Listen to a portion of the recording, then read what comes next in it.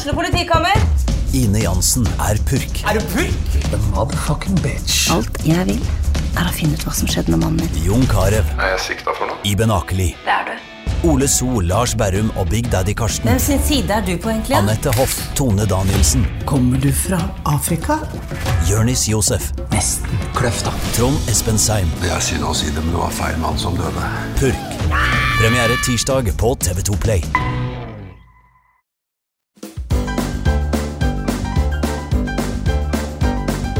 Først en viktig beskjed fra denne vekas annonsør.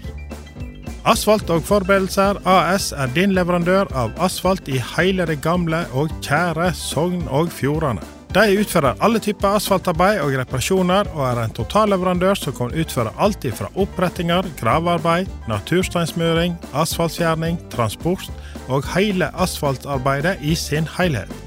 De holder til i Førde i Sunnfjord og raskt på plass om du ønsker en gratis synfaring og pristilbud eller gode tips og råd. De stiller opp for deg både dag og kveld. Gå inn på asfalten.no for mer info og kontakt Vidar Gamlestøl for en hyggelig samtale.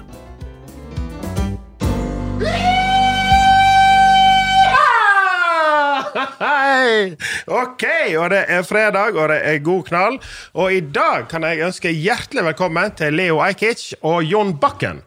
Velkommen i studio. Tusen takk, tusen takk. Ja. Har dere truppet der? Kjempeknall. Ja, knall bra. Knall. God knall. Hva det egentlig betyr? Det liksom trykk, bra trykk? Nei, jeg tror det smeller. gammelt av dynamitt. Altså, du har god dynamitt. Ok, Jeg tror det var sikkert litt sånn, ja, for det var forskjellig kvalitet på dynamitten sikkert før. Det ikke sleng for noe rusmidler, dynamitt? God knall i at alkoholen, for den kan jo du lage sånn Molotov-cocktail med. Ellers kommer det fra dansk, det kan også være, vi vet ikke. God knall? God knall? Ja, god knall, ja.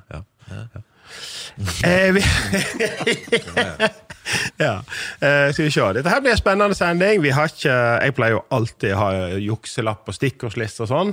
Det har vi begrenset med her i dag. Men Leo, han 38 år, og han har dame. Han jobber som skuespiller. Kan man faktisk til lære seg med. Jeg har gjort litt små skuespill, jeg ikke helt skuespiller, liksom. Ja.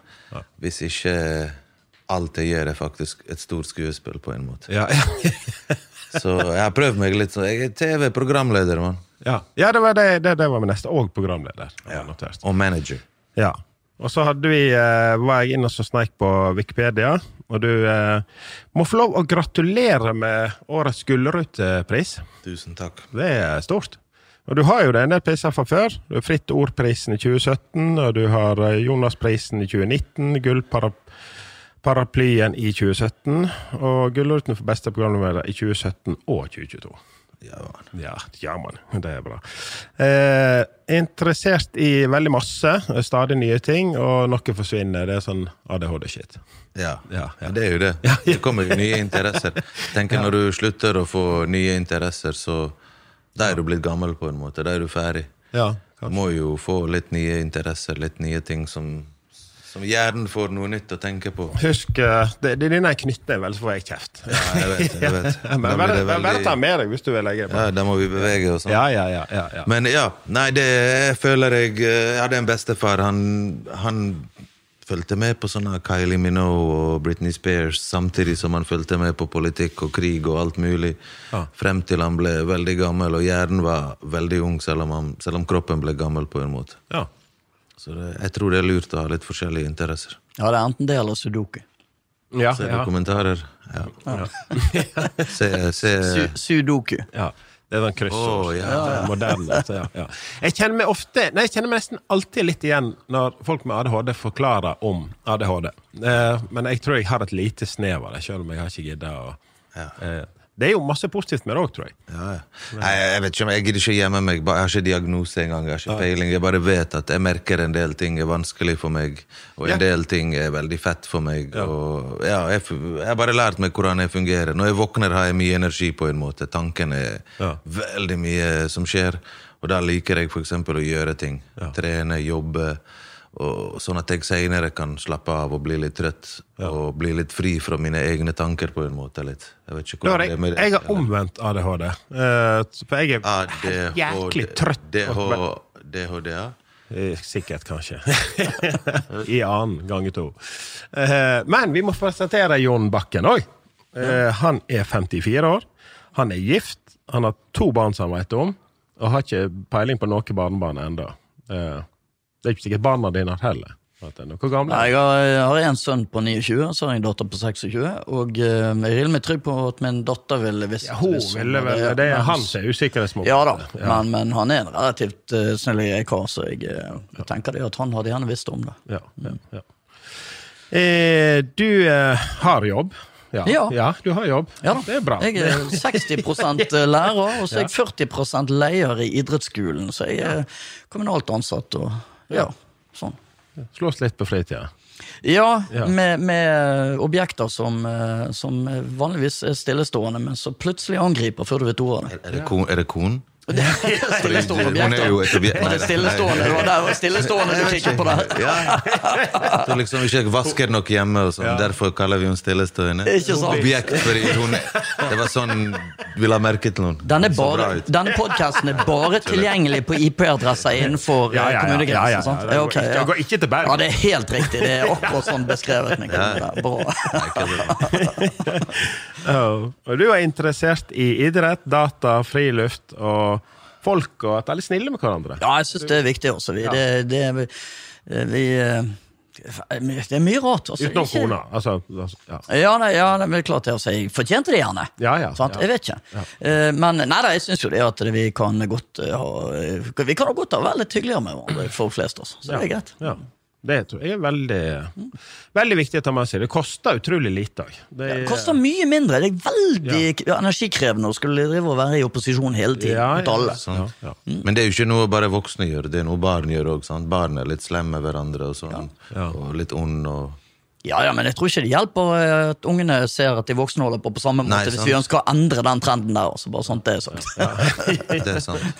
Unger kan være veldig stygge. Jeg har jobbet så ekstra, eller sånn lærervikar, og nå ikke jeg pedagogisk utdannet, men jeg tok det I året, og altså, når de skikkelig stygge med noen, det står liksom en hel gjeng, og så var det en som var litt rund og god, og så står de og skubber, du kottelett, og han står og hylskriker seg, men de tenker vel ikke over, Nei, massesuggesjon, det en forferdelig sterk greie. Så så det litt sånn. Men men jeg også løfter de ut av situasjonen, og vi skal lære, vi skal oppdra ungene deres, foreldrene forlanger det, men så må da foreldrene akseptere det, at ok, men da oppdrager de etter mitt verdigrunnlag, så får dere egentlig bare enten ta jobben helt selv, eller akseptere det. Så sånn det. Ja da. Men jo, mye forskjellige interesser, og folk kan være snille med andre, og idrett og data gøy. Så sånn det jo. Men hva I all verden gjør dere I Førde nå? Rocknebowl.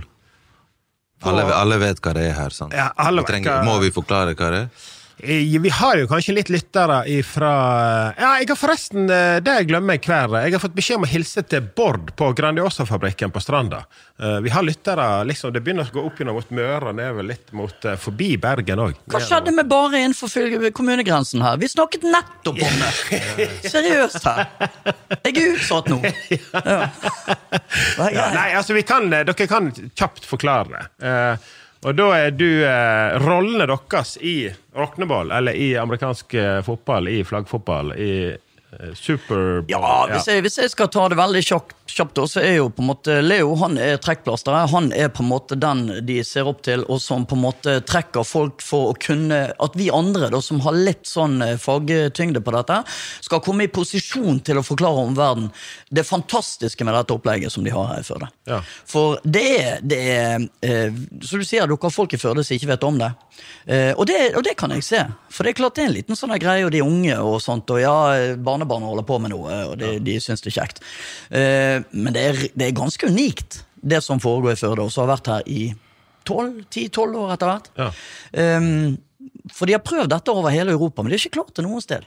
Men I Førde så har de klart det. De har laget et arrangement som fenger ungdommen, som fenger foreldrene deres, som gjør at de kan fylle halen der borte med 900 til 1000 personer en gang I året, for noe som nesten alle på tribunen faktisk ikke egentlig vet hva handler om. Ja, nei, jeg prøver å følge med, men... Det utrolig bra, ja, men det utrolig bra gjort. Ja. Så, og da jeg kommet litt inn på seilene på en fjøl, og fordi at jeg har vært engasjert i amerikansk fotball i dette landet siden 87. Årsaken til det det at jeg søg i idrett. Gud, jeg var så dårlig. Jeg skyldte talent. Altså. Det var helt vanvittig. Ja, nei, det var sørgelige greier. Og så var jeg utvekslingsstudent i USA, og ble spurt å skulle være med, og yeah, you play football? Og sånt, så jeg, ja, jeg har spilt litt fotball. Sånt, litt sørgelig blikk og sånn. Og så kommer jeg der, og så får jeg utlevert en hjelm og brede skuldre, så skjønte jeg jo med en gang det. Ja, ok, det var ikke helt fotball de mente. Så jeg fikk være med på den liten pusling på 60 kilo, som egentlig ikke kunne brukes til noe annet enn å kanskje være høne i en badmintonkamp. Men altså, der fikk jeg faktisk være med. Jeg var en del av laget, jeg var en del av gruppen. Jeg ble ivaretatt. Og det gjorde noe med meg. Det var sånn, dette var en arena der jeg som hadde så lite å bringe, faktisk kunne være med og føle at jeg bidro. Så det ville jeg ha litt, den muligheten ville jeg ha lyst at litt andre skulle få lov å være med på. Så jeg reiste hjem igjen til Norge, og så gikk det et par år, hadde selvfølgelig en amerikansk fotball, og så leste jeg i et sånn herværende manneblad, som de hadde i gamle dager på øverste hylle på bensinstasjonen, at det var noe lag i Oslo. Og der stod det kontaktinformasjon, kontakt med Truls på telefonnummer det og sånn, for den gang sitter telefonnummeret ditt i... Det var genial markedsføring, liksom. Hvordan skal vi få folket til å bli interessert? Mellom de der, hei, jeg heter Eva, jeg 69 år gammel og bor langt ute i en fjord, jeg glad i lange forspill med mye spitt, bla bla, og midt imellom de så det sånne... Det kjempebra, for den målgruppen din har jo det der men hva det markedsføringstrikk? Målgruppen har jo de der bladene på gulvet i trehytten sin, sant? Det var sånn vi gjorde det før i tiden, sant? Så det at det her så, ja, der og ja, hånden flott, amerikansk fotball. Ja, men var det en serie med bilder med liksom en blondie som ble gangbanget av et amerikansk fotballag, og det hadde noe sammenheng i tilfelle du... Eller var det bare helt tilfeldig i pornobladene? Du vet, jeg var så sent, sant? Altså, jeg var jo jomfru til jeg var 43. Så jeg åpnet jo det der, og så var en amerikansk fotballeg, og så var det som fenget meg. Alt det andre, det var bare sånn her bakgrunnsstøy, sant? Ja. Så jeg ringte til Truls da, og snakket med han, og så sa ja, kom ned her, så skal vi prate litt om det, så skal vi finne ut av dette. Så reiste jeg hjem igjen, og så startet jeg et amerikansk fotballag. Ja. Så det var ekte også? Ja, jeg var ikke for jeg hadde en gjest her tidligere. De søkte på en jobbannonse i Sverige, der det stod et eller annet handyman, sånn og sånn. Og der reiste jeg på intervju, men det visste jo seg å være pornofilminnspilling. Da. Og såpass, ja. Så han ene, det var 2 brødre. Han ene, han skulle få ligge med 7 forskjellige damer gjennom hele veka og nyinnspillinger, sånn og sånn. Han andre, han skulle bli tatt i ræva i en limousin helt fra Göteborg til Paris og tilbake. vi trenger en handyman. Vi trenger en som kan fikse vaskemaskinen. kan du komme på intervju? Okay, nei, dette var ikke tull. Dette var et ordentlig lag. Og sånn. Så jeg kom i kontakt med det da, og så startet vi opp på det, var som sagt i 87. Og så gikk det slag i slag til i 97. Da flyttet jeg til Åsane, og så opprettet jeg et lag der, så heter Åsane Seahawks. De var vi på tur med, for da hadde jeg hørt om dette greiene før det, bare sånn helt sånn tilfeldig, så var det noen, fordi vi hadde noen spillere i Bergen som hadde vært med på det, så tidligere studenter her som flyttet ned. Ja, det foregår der det. Vi fant ut, og så var jeg bussjåfør, for jeg begynte utdanning min sent i 2007, så ble jeg bussjåfør, og det litt vittig, for det ikke vittig, det egentlig tragedie, men sånn at jeg var utdannet bussjåfør, fikk jobben, for jeg skulle kjøre buss samtidig som tok utdannelse. Så kjører jeg altså på den første turen min med bussen fra Åsane terminal til bystasjonen. Ja. Skulle at jeg rote meg rundt i Bergenstrafikken. Så jeg sullet altså rundt der og måtte ha følgebil og greier for å finne veien min ut av noen sånne smau inne i byen der. Jeg vet ikke hvordan det gikk med den der, men jeg hørte et sånn her vræl av et sånn her mjaueskrik inne i et smau og greier. Men det gikk bra, tror jeg. Ja da. Nei, men det fantastisk.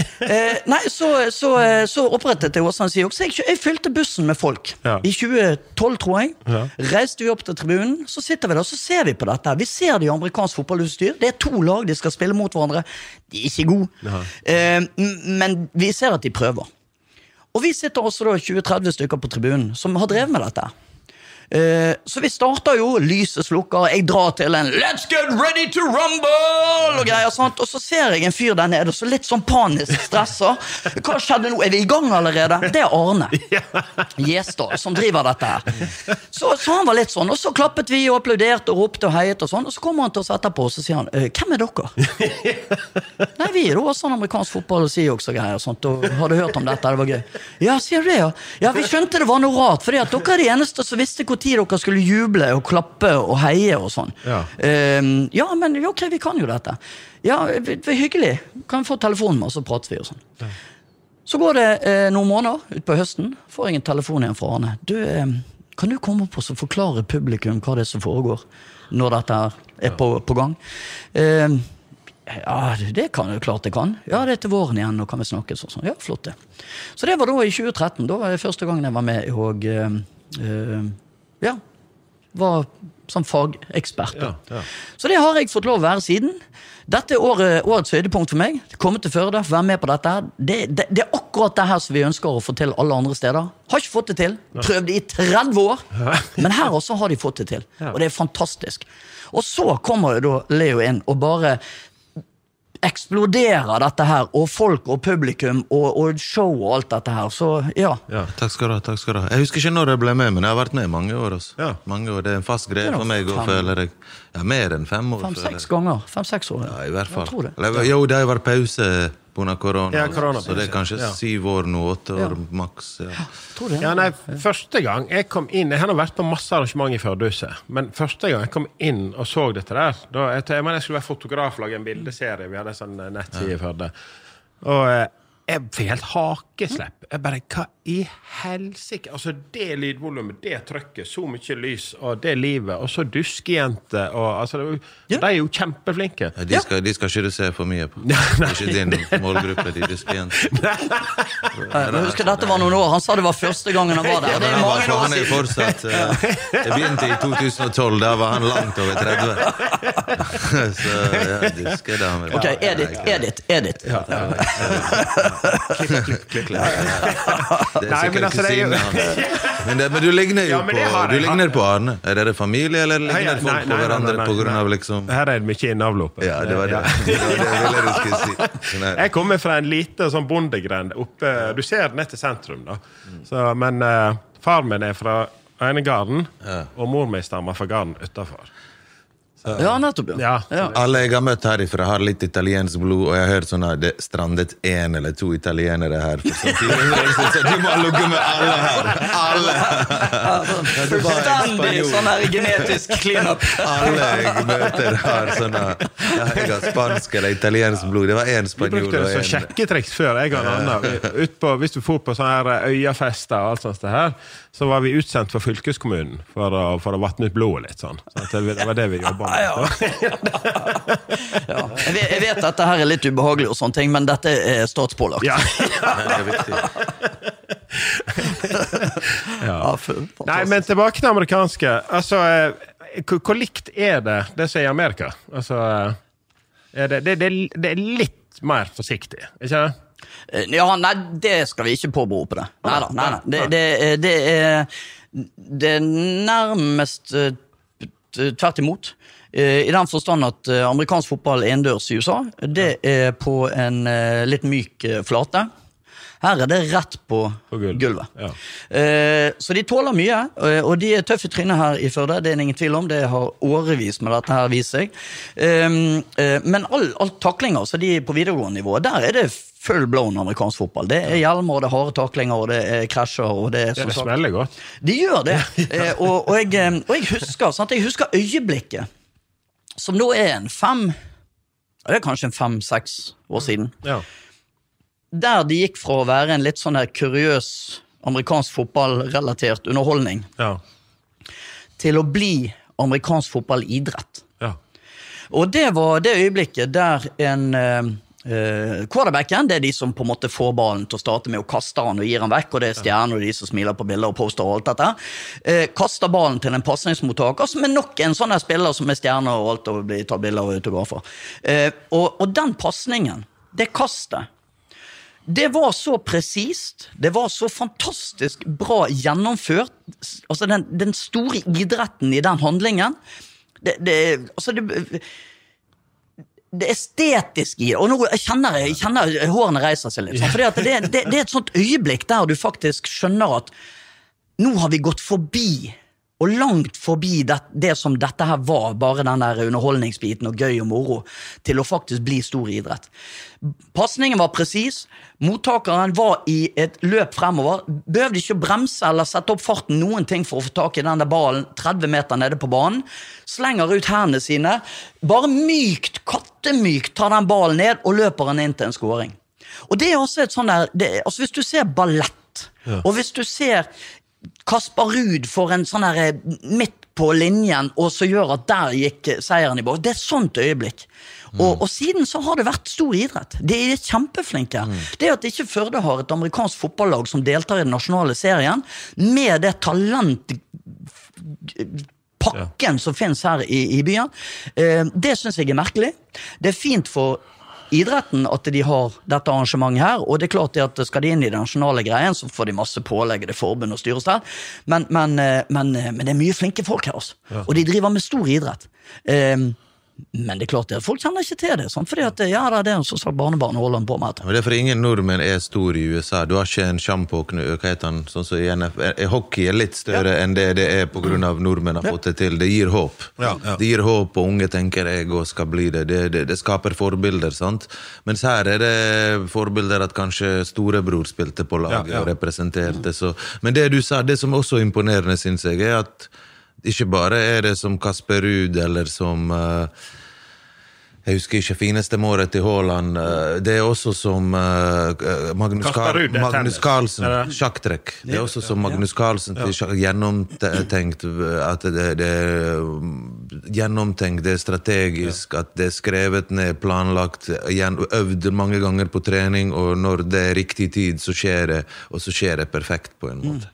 Og det også liksom det som jeg synes mest spennende med amerikansk fotball det de der playbooksene og sånt. Det så mange variasjoner av spill og angrep og wow. Det tjukke bøker, det 200 sider der de har ett spill, og så det spillet, det da linet opp I 5-6 forskjellige varianter, fordi at de skal tilpasse det motstandere. Så når yrkesskolegutta får til et sånn greie, da det imponerende, for de skal jo egentlig ikke kunne være så... Nei, ikke det. Men jeg føler det litt sånn rivalisering, det akademikere mot liksom, gutta, og faktisk, hvem det som har fordel I denne sporten? Det jo ikke nødvendigvis... de fysiske gutta som jobber med henne og som kanskje fysisk litt mer overlegen kanskje det de som tenker litt og flinkere I matte som får det til men kanskje de som flinkere I matte har skjønt at de må gå til gymmen oftere og blitt litt sunnere jeg vet ikke, det en sånn ikke sånn før I tiden, for 50 år siden så hadde det vært stor fysisk forskjell på akademikere og gutta som jobbet på arbeidsplass med henne, mens I dag kan en som akademiker se ut som en skikkelig veltrent gresgud på en måte. Men det jo litt vittig det da, for vi har jo snakket om det med historien, sant? Vi har ingen I NFL nå.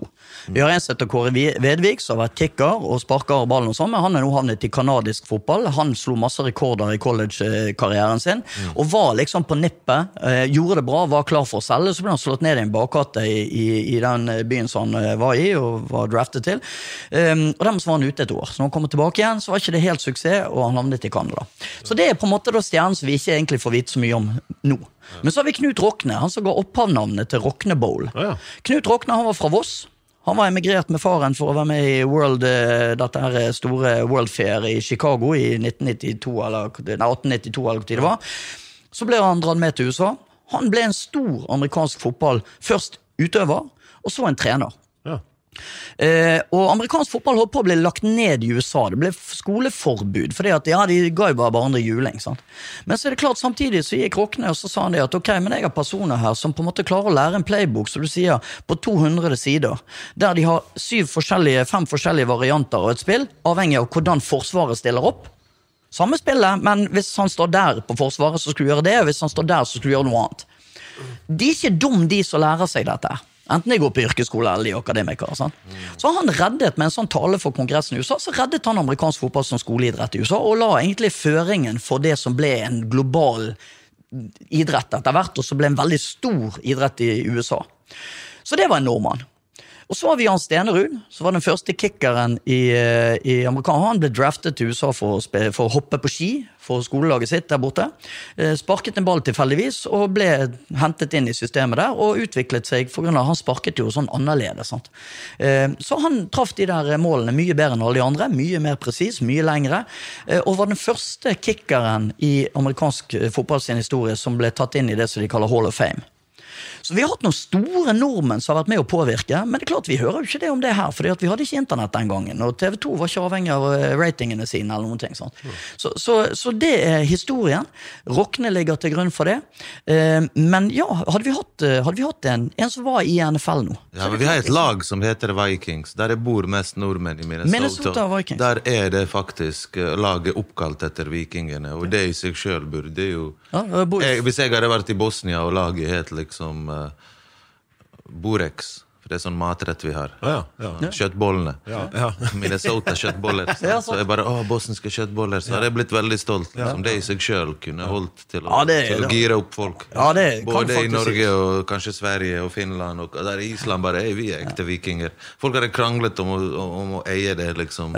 Men med all respekt for alle som hører på denne her, så er Minnesota Vikings entusiaster da. Jo, synd de suger. Jeg har ikke feiling. For det er ikke det laget jeg holder med. Jeg har ikke feiling. Neida, men ja, jeg er helt enig. Men hvordan er det med, altså, det er jo smell og har, men jeg har inntrykk av at det er lite skader.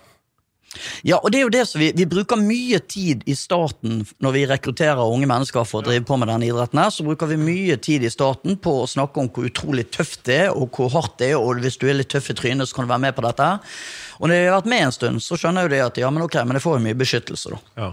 Men da er de allerede fanget for, jeg håper da. Så det at, nei, det er ikke så mye skader, fordi at de har hjelmer, de har brede skuldre, de har lår og leggbeskytter og de tingene, altså ikke så mye leggbeskytter, men lår og knebeskytter. Altså vanlig fotball er jo masse skader. Altså. Ja, men er det mye skader, egentlig skader, eller er det mye sånn her, nå må vi få, altså jeg så kampen mot Slovenia, og straffen de fikk.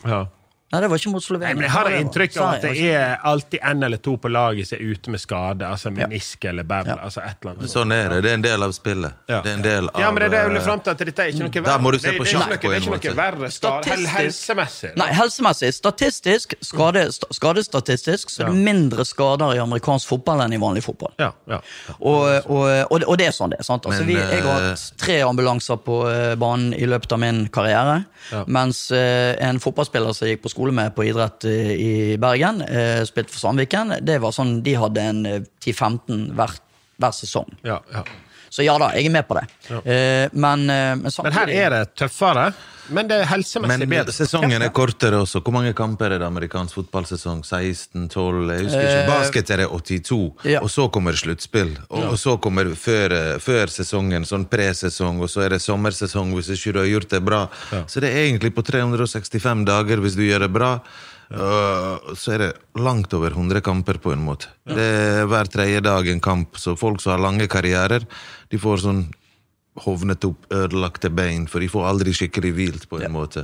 Mens amerikansk fotball, boksing, proffboksing, det er en kamp i året. 2-3 hvis du er ung og avslutter kampen fort. Så amerikansk fotball, på grunn av at det ikke skal bli mer skader, så har jo ikke de så ofte kamper og har god pause mellom kampene og recovery time, og kanskje de har kamp 1 gang i uken, mens vanlig fotball, du kan ha 3 kamper i uken, du kan gå og spille for landslaget, for dette, mens her er det liksom 1 gang i uken, lange pauser når sesongen er over. Det er jo... Nei, du snakker ikke opp på amerikansk fotball nå, bare sånn. Jo, jeg trodde du gjorde. Så. Jeg gjør jo det. Det er jo boksing også. Du kan ikke bokse hver dag. Du kan ikke alle... Det må forskjellsbehandling til for at det skal bli likestilling. For at kroppen din skal tåle 10 år, så kan ikke du drive og spille 100 kamper. Så de har 1 kamp eller 2 kamper. De har 1 øvelsekamp. Og så har de en rocknebowl. Jeg tipper på... Og henter seg inn igjen. Og det er kampen, jo da. Og de trener 1 til 2 ganger i uken, så trener de litt selv, men det er jo et helt legitimt poeng. For de har i NFL-proffligaen, så har de 17 kamper i grunnspillet, og så får de da, hvis de er heldige og gjør det bra, så får de da 3 eller 4 sluttspillkamper i tillegg, da, før de havner i Superbowl. Så det at de ikke, men så er det klart den fysiske påkjenningen, spesielt for de som er i veldig sterk kontakt hele tiden, de som står foran på linjen og bare driver og stanger, sånn, de har ikke veldig lange karrierer, mens de som løper rundt og kanskje ikke har så mye kontakt, de forlenger karrieren sin lenger. Sant? Men det er klart slitasje og sånt, og det er jo også, du får ikke de samme mengden med sånn slitasjeskader i amerikansk fotball, så du gjerne får sånne hamstringer og den type ting. Sant? Det får ikke du. Og det beste er hvis du er sånn som de nordmennene som ble oppdaget først, der du bare kommer inn og sparker en ball, og det skjer liksom 2-3 ganger i løpet av en kamp, kanskje aldri, kanskje de velger å ta en sånn, og når du skårer en touchdown, et mål, så har du et valg liksom, skal du kicke og gå for 1 poeng, eller skal du prøve på å bryte igjennom, eller passning, eller liksom få 2 ekstra poeng. Så det kan hende de ikke går for en kicker liksom, så sitter du, får du betalt og er toppkicker, bare liksom, får ingen skader, ingen, jeg har sett noen gang de forsvaret være så gode at de greier faktisk å gi et skikkelig god knall til kickeren. Den beste rollen i amerikansk fotball er også da å være kickeren på et lag som ikke har tillit til deg som kicker. Men jeg er med på den.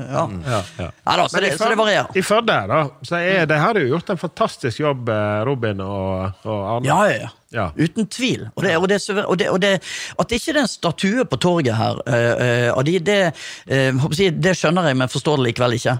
Jenny Følling, hører du dette her? Vi må statuer det seg. Nei, men det er helt klart, fordi at det de gjør for denne gruppen med ungdommer som er med i dette her, det er veldig ofte ungdommer som ikke har en annen arena der de på en måte har følt at de har lykkes. Er man ikke god å trikse med en ball, eller man er god å slå et fingerslag, så er man litt sånn utsatt som idrettsutøver, ikke bare her i byen, men i veldig mange deler av dette landet her. Men det er klart, her på denne banen her så får du de som, ok, jeg kan kaste en ball, jeg er dårlig til alt annet, men jeg kan kaste en ball, ja fint, men da har du den jobben. Jeg løper grådig fort, men jeg kan ikke drible om det har stått om livet. Ja fint, da kan du løpe ned der, og så kan du enten passe på den der, eller hvis du er god også ta imot, så kan du også gjøre begge deler. Sånn. Så det er en rolle for alle typer mennesker. Som sagt, jeg var 60 kilo, helt fullstendig ubrukelig. For jeg har en som blir 16 nå hjemme snart, og han har vært med og spilt hele tiden, men han kvir seg litt til høsten nå, for nå er det et tak opp. Og faen, jeg er dobbelt så tunge, det er dobbelt så høy som jeg men jeg prøver å si at dette går bra, du må jo gi gass. Løper han dobbelt så fort? Han springer fort. Eller så er det nå du kan få han til å begynne å spise spinat og grønnsaker ved å si nei, han er 3 timer på smak på det her. Nei, men det er noe, det handler om det å gjøre, sant? Det er en plass for alle på laget, det er 11 på banen vanligvis, her er det 7 i Førde, men det er 11 spillere der det er minst 5-6 forskjellige typer utøvere, både fysisk og mentalt for den saks skyld, som det er plass til. Og det er bare i angrepet. Og så har du det samme på forsvaret. Og i tillegg så har du på spesiallaget. Så det er jo plass til nesten hele laget med folk som er forskjellige. Og så har du duskejentene også. Ja, og de kommer inn i pausen. Sant? Så det er rom for alle. Det er jo, altså, de gjør jo virkelig noe de også. De må nå jage over på det. At de må, for å si sånn, hun jeg er gift med har vært cheertrener.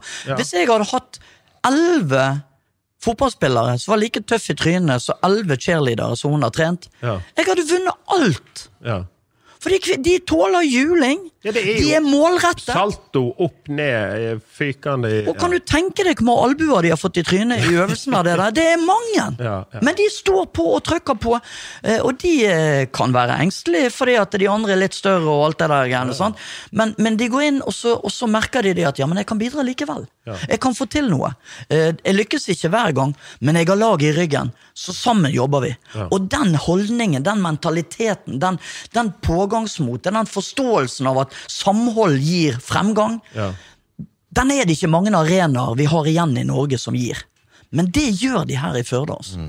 fantastisk. Du har rockneball, og du har, hva heter det? Dere må jo flyttet for Politiske partier, rett? Ja. Uten sammenligning for øvrig. Ja, nei, men dere må flyttet for det. Var ikke du inn på tanken? Ja, jeg har jo jeg har vært litt sånn en nomade i livet, men der som jeg har jobbet nå, har jeg jobbet i 7 år. Og om 1 år så det dobbelt så lenge som det andre stedet jeg har jobbet lengst, som da var dobbelt så lenge som noe annet sted jeg har jobbet. Jeg har ikke vært lenge i en jobb. Men læreryrket, det synes jeg var gøy, og jeg har vært innom videregående, og jeg har hatt disse elevene som bare har hatt fotball og volleyball, og så har kommet ut, jeg har ikke uten karakterer, men så snart du ga de en klatrevegg, eller du ga de flaggfotball, så kunne de plutselig vise at de kunne drive med kroppsøvning de også. Og så har jeg hørt det at dere skal bygge en ny skole her, og at de følger. Kjempeskole. Ja, og det er det så gang, så jeg må innrømme det at jeg har suttet meg på en sånn her sånn søkegreier på Finn jobb. Så når det da kommer en utlysning her, så har jeg tenkt oss å sende inn med min kones velsignelse, så skal jeg sende inn en søknad, så vi får se hvordan det går da. Men det er gøy i Førde, altså. Det er årets høydepunkt. Begge gangene får være. Og jeg kan se om jeg klarer å lage en jobb til her, altså i god knall, sant? Så hvis du har lyst til å søke, du kan ikke vinne en søknad. Utegående reporter for deg. Du kan sende meg ut, så kan jeg liksom jeg kan ha værmelding, sport, du kan late det samme som hele landet og nyhetene her kan vi ha her på god knall. Hvordan været, hvordan luftfuktighet og alt sånn. Og hver gang vi snakker om luftfuktighet, så snakker vi egentlig om damer og sånn. Folk skjønner ikke det, bare vi vet det. Skal jeg si det hva vi snakket litt seriøst om å gjøre? Hva heter denne filmen, den som alle jentene var helt i 100 skulle se? Det er litt sånn 50 Shades of Grey? Yes. Og da var det jo stort, det var jo alle damene skulle på 50 Shades. Og da snakket vi faktisk om, skulle vi tatt sånne neonstempel, og så stempler vi alle seter i kinosalen, og så, sånn at det blir nummer på en måte da. Og så må du ha neonlys på, og så går vi etter filmen, så har vi sånn fuktmåler, for det er ganske nøyaktige, altså i setet, og så kan vi jo selge nummer ned på uteplassene senere på kvelden. Ok, Gud, jeg kjente det ble litt fung for denne samtalen her, men ok? Det er sånn vet, man kan bukke noe og kansellere det, av og til kan du bukke noe og ikke kansellere det, men i dag i Norge alle kan bli kansellert. Alle mennesker, for ting de sier, så vi må passe oss. Men her i Førde, hvordan er det sånn? Nei, ikke klipp. Ikke klipp. Det er helt fint. Hele poenget var det at vi skal ikke klippe. Det var det som var poenget. Vi snakket om været nå. Alle damene skal få under sete. Det var været. Men det var en gang en katt. Ja. Var det der du slo igjennom? Katten, det var den skolen jeg gikk på, Bergen katedralskole, katten. Det var den katten. Var det den du tenkte på? Ja. Eller var ikke det en katt på en veranda eller et eller annet? Det var det hjemme. Det var bare en av de første dagene jeg var på TV. Jeg skulle gjøre et filmtriks, og jeg på en måte skulle late som jeg var frekk med en katt på en måte. Jeg var litt sånn... Det programmet jeg lagde var en parodi på MTV Cribs. Bare norske Bergenskjendiser, A, B, C, D, E, F kjendiser, og jeg skal hjem til de. Og da følte jeg liksom på amerikansk jord, så er det ofte sånn beware of the dog, we will shoot the trespassers. Så det var en slags katt som var trespassing, eller hva det heter, på Kjersti Berge sin jord. Og det ville ikke vi ha på en måte. Men det var jo planlagt, det var liksom...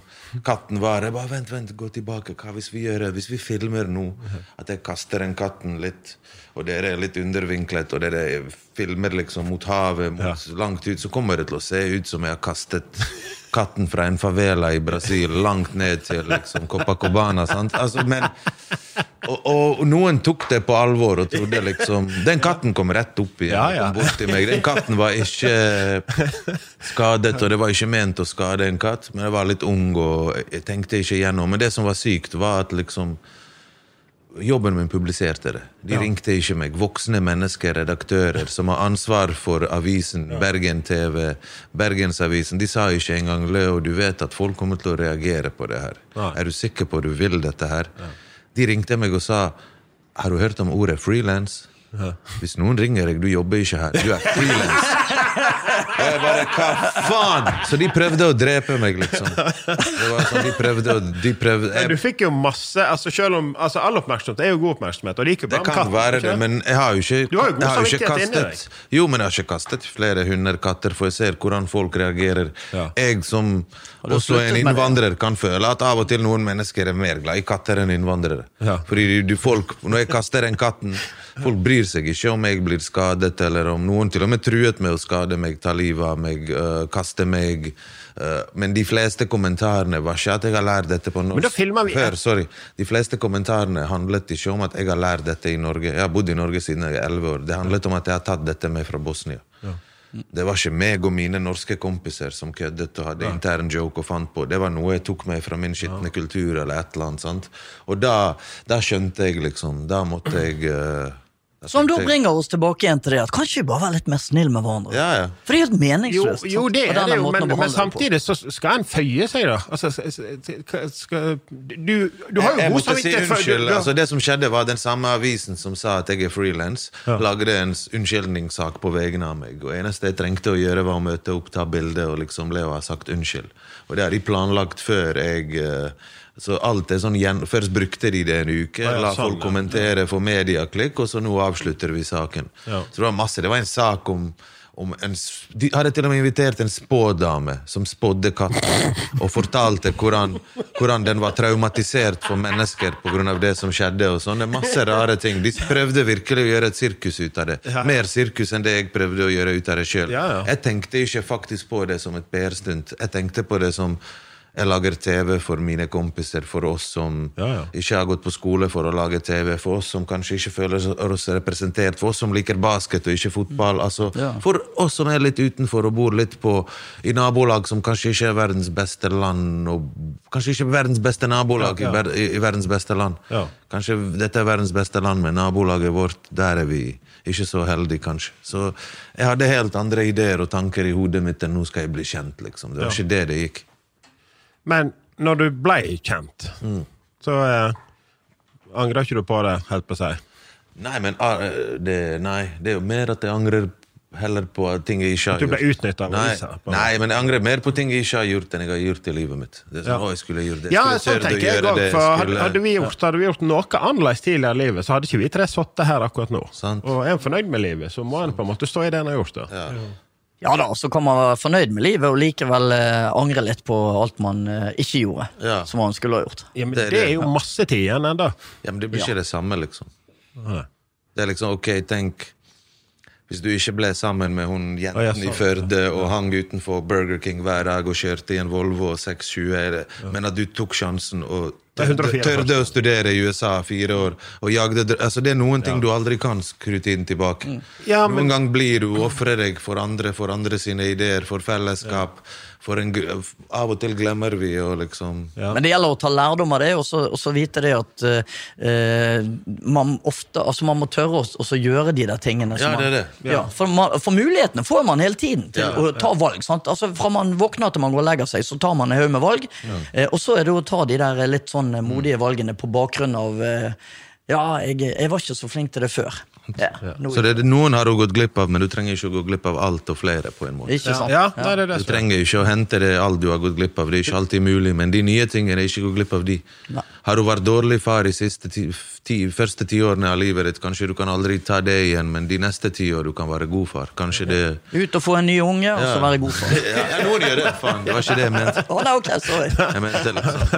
Også på hvite gutter, søk på den serien. Nei, okay. Den må dere faktisk se. Den fantastisk morsom. Men der han ene, han heter vel faktisk Leo, Han en far som ikke har vært så veldig flink da. Men så blir han faktisk, faren blir I lag med eksdama til hans sønnen, og får unge med henne, og der skal han gjøre en god jobb. Så faren får unge med eksen til sønnen. Så onkelbror må også se på faren, og mye kjekkere mot niesesønnen. Men det jo mange fedre når de får penger, så får de seg damer I alderen til barna sine, og yngre. Og det omvendt også. Jeg hadde Bjørn Jensen her, han som spiller I Ausekaren og Salesynskretten. Han har masse barn, han. Okay. Jeg bruker å si det. Kona den eldste av ungene. Vet du. Han 69 år nå, og han har 3 døtre på under 15 år. Og eldste sønnen jo eldre enn kona. Det helt fantastisk. Men det en nydelig fyr. Han er helt suveren. Jeg har vært så heldig å ha han i nabolaget, så på fest på lokalet med han noen ganger. Og, og det klart at jo da, han jo preget av det at han en kjendis, og at mange begeistret for han, men han har en fantastisk måte å håndtere den måten å være på, som forteller meg at han en fin fyr. Veldig fin fyr, og så han, jeg spørste jo han også, har du noe sånn dummer ut eller noe flause eller noe sånn? Jeg har vel en karakter, så det pleier å gå bra uansett, liksom. Jeg var jo redd når vi skulle slippe ut den episoden, for vi var jo inne det var jo både homofili og rasisme og jødeutryddelse, og det var alt, men det jo veldig god humor da, og da presiserte det jo også at jeg håper jo at alle kan være med oss og le av for etter det. Det lurt å spørre de som kan bli støttet av de vitsene om det greit, ikke han som sitter her som ikke kan bli støttet. Du må kanskje, hvis vitsene handler om en brun person, så må du kanskje spørre 5 brune personer rundt deg om dette greit eller ikke. Det at 2 hvite folk synes det greit, jo ikke det ikke vi som har definisjonsmakten på hva som greit, og der kan man ofte drite seg heftig ut. Det en greie de fleste burde tenke på. Bare fordi det greit i stuen min, så betyr ikke det greit utenfor stuen. Skjønner du hva jeg mener? Ja, jeg skjønner. Jeg har tenkt mye på dette. Jeg kan le av ting sammen med mine venner, men når jeg tenker utenfor min vennekrets, så tenker jeg, shit, vi ser virkelig dum ut når du tenker litt sånn litt. Men jeg har jo ikke hørt den på. Det kan hende det var jævlig bra humor, og dere har knekt alle koder, og dere liksom Nei, det vanskelig, det jo kjempevanskelig. Politisk korrekt, men samtidig sinnssykt drøy. Altså, dere har gjort det umulige mulig, men whatever, uansett, bare sånn generelt i folk der ute. Ja, nei, og dette altså, det jo blitt veldig sånn i dag at det så vanskelig, hva skal du si i mange ting? Det som mangfold. I et mangfold, det liksom det at du ikke kan gå og bruke noen ord. Det sånn det skal være. Sånn som la oss si noen jenter kaller, en hund, jentehund kalles for tispe, oversettet til engelsk. Bitch en kvinnelig hund. Men det at 2 jenter venninner kan kalle hverandre for bitch, det greit. Det mellom de. Det de som kan bli såret når en mann kaller de for bitch. Men du som en mann kan ikke si det ordet uten at du får lov, eller at det greit. Så bare det i seg selv. Så det å gå og ha enda flere ord, betyr bare at vi bevisst på enda flere vi sårer. Det å kle seg ut som indianere og cowboyer kan bli oppfattet av noen som å kle seg ut som Hitler og jøder. Fordi at historien ganske lik. Det er snakk om utryddelse av mennesker. Så men ikke humor, for du går jo i grunn på, men humor, skal ikke du kunne ha humor om nesten alt? Jo, altså, skal ikke du kunne ha humor om jøde? Jo, men du kan ikke bestemme hvem som skal bli tatt seg nær av det.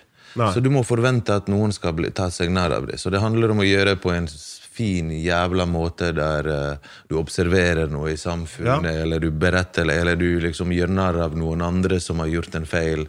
Men hvis du selv skal liksom kødde om noen morsomme ord som noen andre kan oppfatte som, eller du skjønner det finnes. Men jeg har venner som homofile. Jeg har vært med og kjørt traktor i Pride-opptog og sånt der. Men har jeg lov å ha en homovits, liksom? Altså, det har du, men det også, det med hva altså det jo ikke vitsen i seg selv og temaet om vitsen som ulovlig, det hvordan vitsen blir presentert og innholdet i vitsen, det ingenting. Du har lov å ta en jødevits også, men se hva som skjer med deg hvis den feil på en måte. Og det har vi vært klar over på skolen, det har vi vært klar over. Så hvorfor ikke overføre det til flere greier? Vi veldig klar over hva ord vi skal bruke og ikke bruke når det kommer til folk med annen seksuell legning, så vet vi i dag hva stikkord og ikke stikkord. Akkurat det ikke vi flink til med andre minoriteter og temaer. Vi har blitt flink med å ikke kalle kortvokste for dverger, for eksempel. Det ordet hørte du før, eller skjønner du stikkord, og vi har sluttet, og det bare enda flere vi må ta hensyn til. Det et sunt mangfold. Enda flere lag du må tenke på. Og det sånn, noen føler de mister noe, de mister seg selv, men det du mister de feilene ved deg på en måte. Det ikke noe mer. Det betyr ikke at humor blir fattigere. Det betyr du må være smartere for å være like morsom. Nå vi jeg vet ikke hva du synes. Jo, jeg tenker altså, det som mangler litt i tenker jeg dette, det begrepet kontekst. Ja. Sånn? Fordi at den svarteste, dystreste, minoritetsrettede humoren kan være helt suveren og presis så lenge han presentert i riktig kontekst. Sånn. Men det klart, det er en krevende, litt sånn krevende tankeakrobatikk. Kjempevanskelig, men jeg liksom, jeg føler på... Men hvis jeg skal forstå det, altså, hvis jeg tydelig utad da, på at jeg på en måte respekterer alle og åpen for alle, da gjør det meg litt lettere å tulle med det. Hvis folk vet at jeg Hvordan kan folk vite det på den andre siden? Og hvis du har en venn som sier for meg det greit at du kaller meg for det, det kanskje greit for naboen hans eller en legen eller onkelen hans, det jo ikke sikkert det så det jo bare sånn jeg mener det veldig det ikke så vanskelig å skjønne det men folk later som om det komplisert synes jeg da det bare anerkjenner flere minutter for tingen at det noen som på toppen av næringskjeden for la oss si at løven spiser hyen. Hyen kødder med løven, men løven kan ta den joken, fordi han kommer til å drepe han og spise han uansett. Han styrer jungelen. Så hvis løven spiser hyen og i tillegg kødder med han, det på tide at hyen skal få kødde litt med løven, for altså vi hvite mann, den humoren, Norge, Vesten, det toppen av kultur, toppen av verden. Du må se andre språk, lærer engelsk, lærer vår historie, vår kultur, koloniland, kolonimakter. Vi der og utvinner ressurser, viser folk sivilisasjon, bla bla bla. Og den måten å tenke på har gjort at vi vi på toppen av næringskjeden og vi misforstår en del ting. Det kommer ovenifra og ned. Du som har mer muligheter i dette samfunnet skal i tillegg gjøre nær av meg, sant? For eksempel, sant? Det blir feil. Men når jeg tenker det nesten fritt frem å kødde med hvit mann 50, fordi at ingen kan røre han har all makt i Norge i dag, selv om han føler at han blir eldre og mister håret og har mindre testosteron og alle kødder med han så sitter han på de fleste lederstillingene og aksjene og fondene og kan faktisk, selv om vi har noe som heter demokrati, så har vi også markedsføring og penger styrer og altså du skjønner pointet. Man må snakke mer om disse tingene. Ja, det derfor jeg går djupere i det. Du vet hva du ikke kan kalle din mamma, din egen mamma, fordi du bryr deg om. Det visse ord du ville aldri kalle din mamma fordi du bryr deg om. Selv om du hadde kalt en annen dame de tingene. Så sånn skulle noen andre grupper også følt at du tenkte på de når du brukte visse ord. Jo, men det er et godt poeng du har der, fordi at jeg i min kontekst som lærer og skal på en måte prøve å overføre gode verdier til disse ungene og alt det der, sånn. Altså, jeg tar meg selv i og egentlig med viten og vilje si det at ok, greit, sant, altså det var jo en det var en mørkhudet, det var en neger som og det kan jo jeg si, for jeg jo en 50 år gammel hviten mann. Sånn. Så litt av det at jeg kan slenge den på det jo en slags litt sånn der selvuhøytidelig bekreftelse på galskapen i det at jeg har de privilegiene bare i natur av min hvem jeg sant? Altså, hvor jeg født jeg tar meg friheten til å gjøre sånn jeg kan ta meg friheten, sant? Og så det jo da å finne konteksten og gjøre de her tingene sant? Så men det er en akrobatisk sånn tankeeksperiment vi holder på med i forhold til hvordan skal vi klare å formulere oss der vi snakker sånn som vi vil uten at noen blir støtt. Da må vi ha likestilling i samfunnet. Forskjellsbehandling må først til for å få likestilling. Du må få 5 minutter ekstra for å fullføre samme oppgaven som jeg, eller så må vi vurdere ting annerledes. Først må vi ha forskjellsbehandling for å få til likestilling. Og når vi har hatt lang tid med likestilling, mindre diskriminering, når du ikke kan drepe meg og i tillegg tråkke på meg med humoren din, når det går begge veier, når vi to har like mye å miste, først da det greit med sånne ord, sånn humor. Det derfor, når alle blir som mann 50 på lik linje og likestilt i samfunnet og har like mye makt og like mye definisjonsmakt, først da kan vi bruke masse rare ord for å tulle med homofile i vitser, og da vil alle le av det, fordi at du kan ikke ødelegge livet deres, du kan ikke engang såre de, og de har det like bra som deg i samfunnet. De kjenner det. De har like mye tilhørighet kanskje, og like lite utenforskap. da det greit. Når vi kommer dit, da det greit. Ja. Så vi snakker om et stykke frem I tid. Ja, det må til for at vi skal kunne ha drøy humor og andre som annerledes enn oss, så må andre som annerledes oss få like mye makt eller likestilling I samfunnet, sant? Det blir jo som om tyskere skulle komme til Norge og I tillegg hatt masse nordmenn, masse vitser om norsk kultur eller ord for som hvorfor skal du bli såret vi bruker dette ordet og det kommer fra en som har på en måte nesten slettet din kultur kanskje nei, det noe da det nok nå snakket vi lenge om det, men jeg føler det viktig det veldig, veldig viktig og så det nesten kanskje det I hvert fall veldig vanskelig å snu de eldre som ikke har tenkt så masse på det. Nei, men det viktig, for her, Norge har et jævla gammelt demokrati. Folk sier demokrati. Jeg var I Tanzania I desember, jeg var der en måned. Jeg tror 70% av befolkningen under 30. Pensjonistpartiet, konservative, litt eldre måter å tenke på, de hadde aldri vunnet med hjelp av demokrati og flertall. De unge studentene, ungdomsbevegelsene, hadde fått til mye mer med å bruke demokratiet. I Norge demokratiet avhengig av de unge snakker med de eldre, og de eldre på lag med de yngre for å ta verden videre et sted. Hvis jeg skal late som å gjemme mine vaner fordi pappa ikke fornøyd, for jeg må vente til jeg overtar makt. Før døde konger I 40-årsalderen, 50, 60, 70, nå. Hvor gammel norske kongen?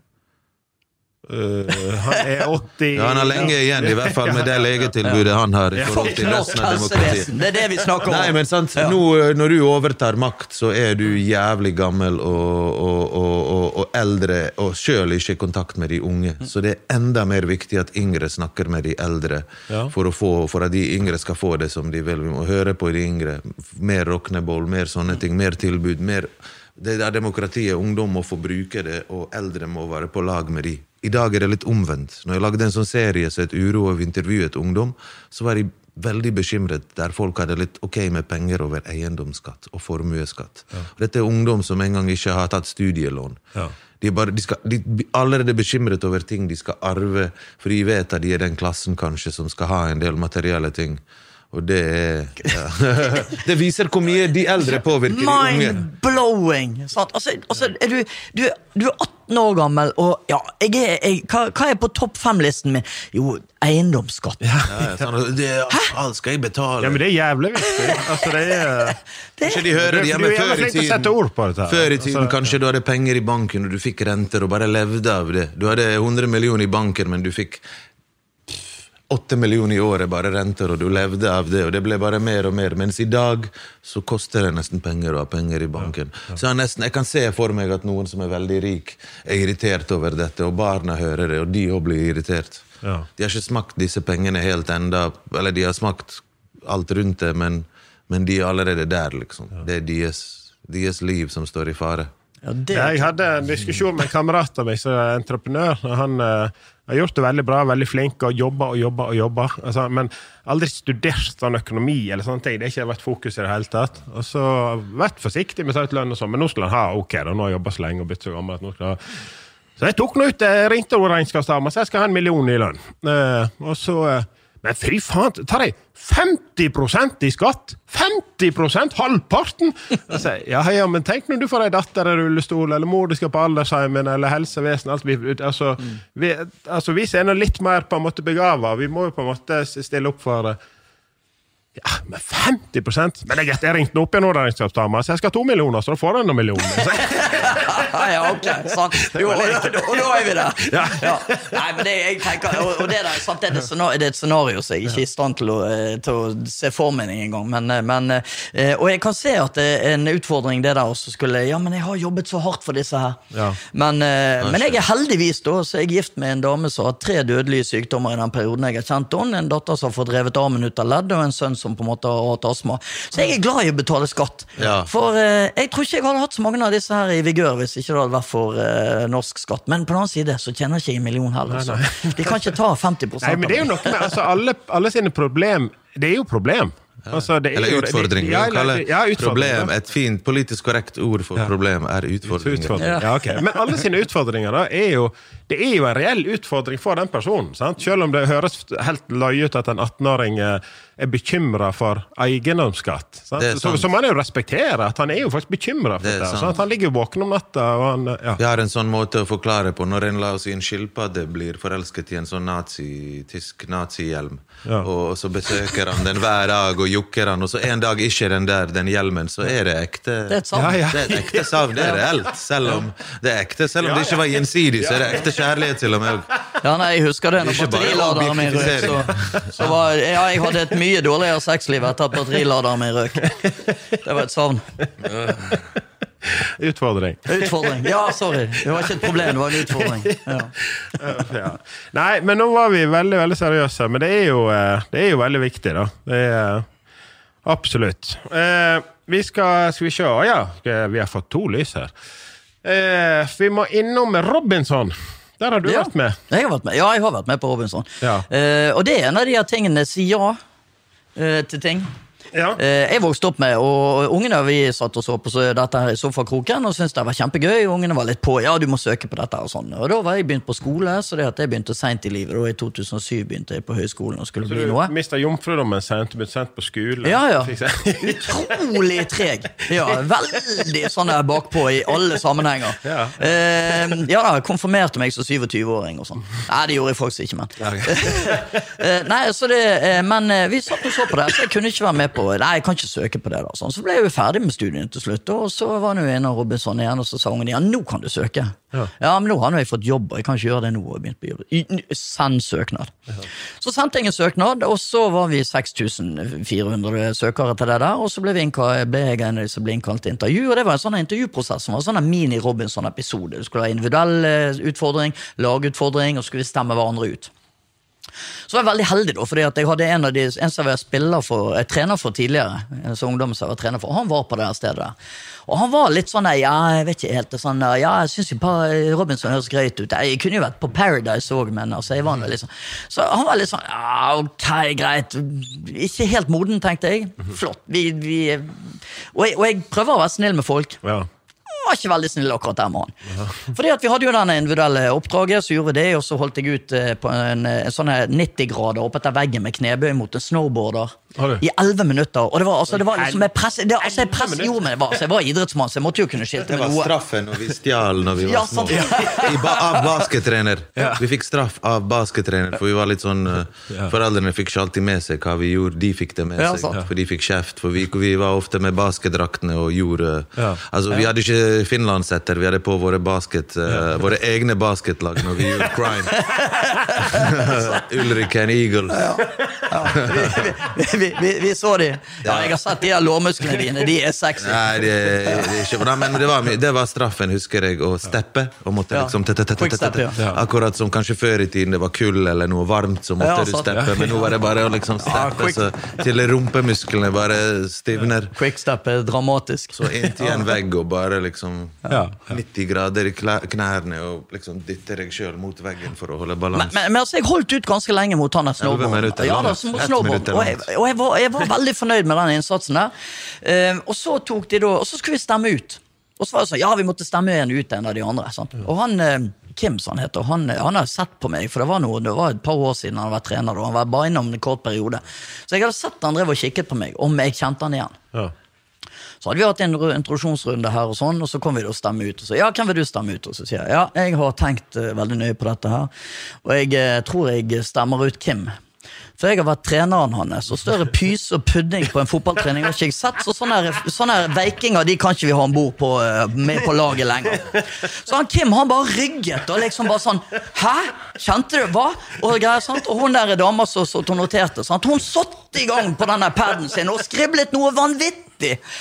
Og så etterpå, så var vi 3-4 da, så ble jeg tatt inn på et sånne kameraintervju, og da fikk jeg være med på kameraintervju og sånn, og så var det prate, jo da, jeg coacher amerikansk fotball, jeg skal inn der, jeg skal styre brikkene mine, og jeg var så kynisk på det der.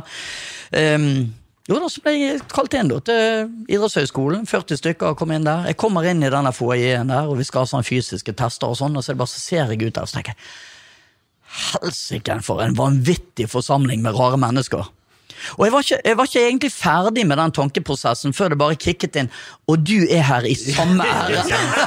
Så det var litt Det var det jeg tenkte, når kommer du til å skjønne det? Har du skjønt det nå? Ja, og jeg skjønte det for fort. Det gikk så fort at jeg fikk ikke glede meg over galskapen jeg så en gang, sant? Før jeg skjønte jeg var en del av galskapen.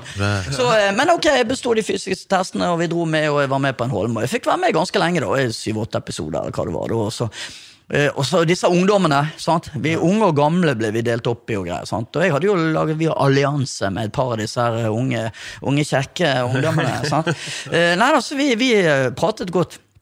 Så hadde de med seg en sånn personaldirektør fra Tønsberg et annet sted, en dame, hun hadde med seg, jeg hadde med meg fiskesnøre, noen hadde med seg kniv, og noe sånt, hun hadde med seg lebestift, sånn personlig eiendel.